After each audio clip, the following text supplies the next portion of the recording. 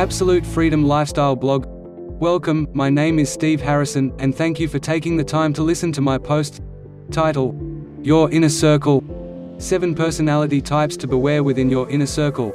It's important to include strong personality types within your inner circle, but only if those strengths are positive. Negativity will ruin your inner circle and render it useless to support you and your growth. These are just a few of the negative personality traits you'd rather avoid having close to you in any way. The ego. The ego loves to spout its own knowledge and point of view, but it does not usually intend to help others. They really love to hear themselves talk, and they love to talk about themselves. They rarely have unique ideas but have lots of unfounded yet loud opinions that they can't support, even when asked. The fangirl, fanboy.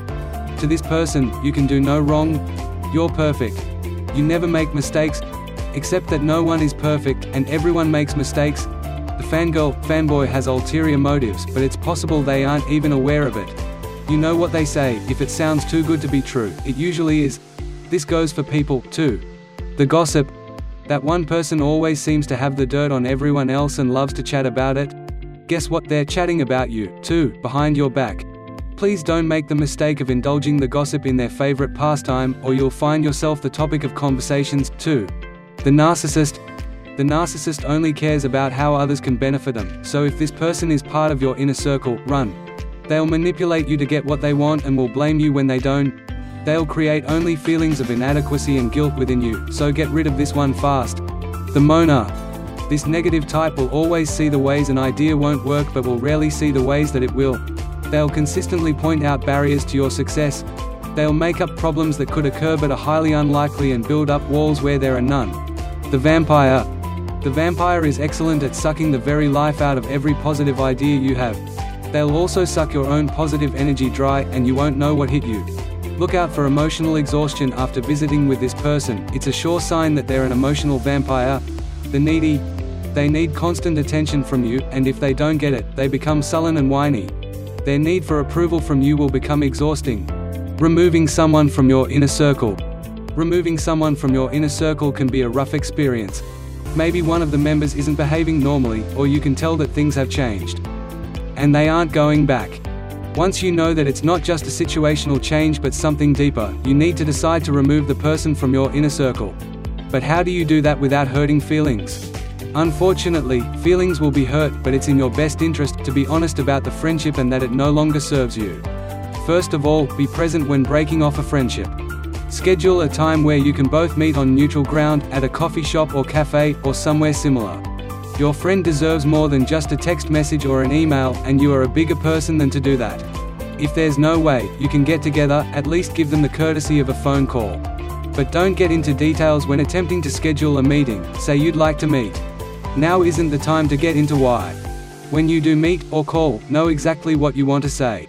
Be confident, both inwardly and outwardly, and clear about what you'd like to happen to the friendship, whether you want to cut off all contact or whether you'd like the friendship to have different boundaries and expectations.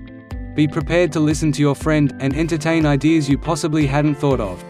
Though, if you're set on ending the friendship altogether, be clear about that, and stick to your guns. Honesty truly is the best policy when you're dealing with ending a friendship or cooling it off for a bit. Approach your friend with love, if you are able, because that will make the words you say kinder and gentler. State the facts, that the relationship has changed and that you've been thinking about what to do about it. Make it more about you than blaming them for anything.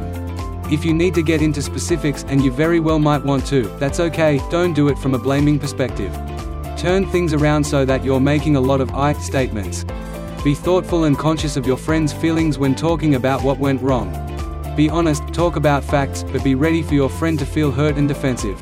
This is where kindness will pay off.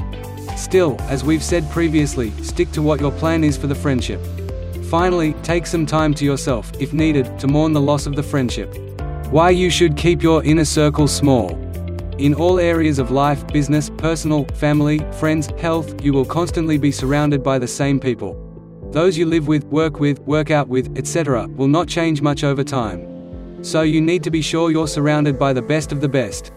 Choosing family and, to a certain degree, your co-workers is a limited proposition. But choosing your friends, that's totally and completely up to you to decide. Choose these people wisely, and when it comes to friendships, look for quality instead of quantity.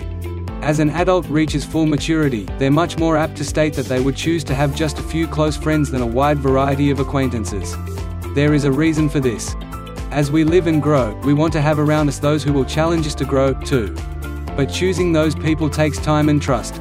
So it stands to reason that you'll spend your time honing in on the relationships that will serve you the best and are the most aligned with who you are, personally. For instance, someone who is very attuned to the earth and derives pleasure and encouragement from being outdoors will probably have very little in common with someone who lives in a big city and enjoys shopping and fancy restaurants. Neither of these is better or worse, and they are just not aligned with the other. In keeping your circle of influence tiny, maybe 4 to 6 people, only 2 or 3, you can create closer bonds with those people and come to rely on them when you need them. And in learning, reaching and growing, you will have times when you will need to call on them. When you have friends that understand what makes you up, what's important to you, and what your ultimate goals are in life, and who also reflect similar intentions, you build deep and lasting friendships full of support. This is why relationships with those in your inner circle are vital to your success and happiness. These are the people you will turn to in times of need and also in times of celebration. It only makes sense that you create a small but intimate circle around you that thinks the same way you do yet will challenge you when necessary. How to get others to help you. Reaching your peak is best done with the help of others. Nobody can do it alone. It would be best if you had support, mentorship at times, companionship, and friendship. None of that will be easy without knowing how to understand people first. Gaining personal power is a journey into finding yourself, discovering what drives you, finding the motivation, your life's purpose, your mission. It is a lifelong journey. Others have yet to start their self-discovery adventure. To get ahead and reach your goals, you will need people around you to support you and help you grow. 4 rules that lead to others helping you get ahead in life. 1. Be good at something. People value valuable people. Being good at something makes you valuable. You become an asset to others. There is more to learning enough about anything to become good at it, not just the skills. It's the practice it takes to get good. That takes discipline and commitment, which are both strong traits to develop in yourself. 2. Listen to both what people say and how. Body language can tell you more about how a person feels more than the words they use. The hardest part is hearing what you are told when it doesn't feel comfortable. Listen attentively to all your critics because those people care. When people stop giving you constructive criticism, it could mean they have given up telling you that you're doing something wrong, or they may feel you don't care. Anyone can listen to criticism. Not everyone can accept it and say, "You're right." 3. Apologize when you make mistakes. When you do wrong by someone, no matter how big or small a mistake you make, be accountable. Apologize with sincerity. Saying, "I'm sorry" isn't always sufficient. If it's a huge mistake, that should be followed by what you plan to do so it never happens again. People value honesty and integrity. Show them you are accountable and own your errors.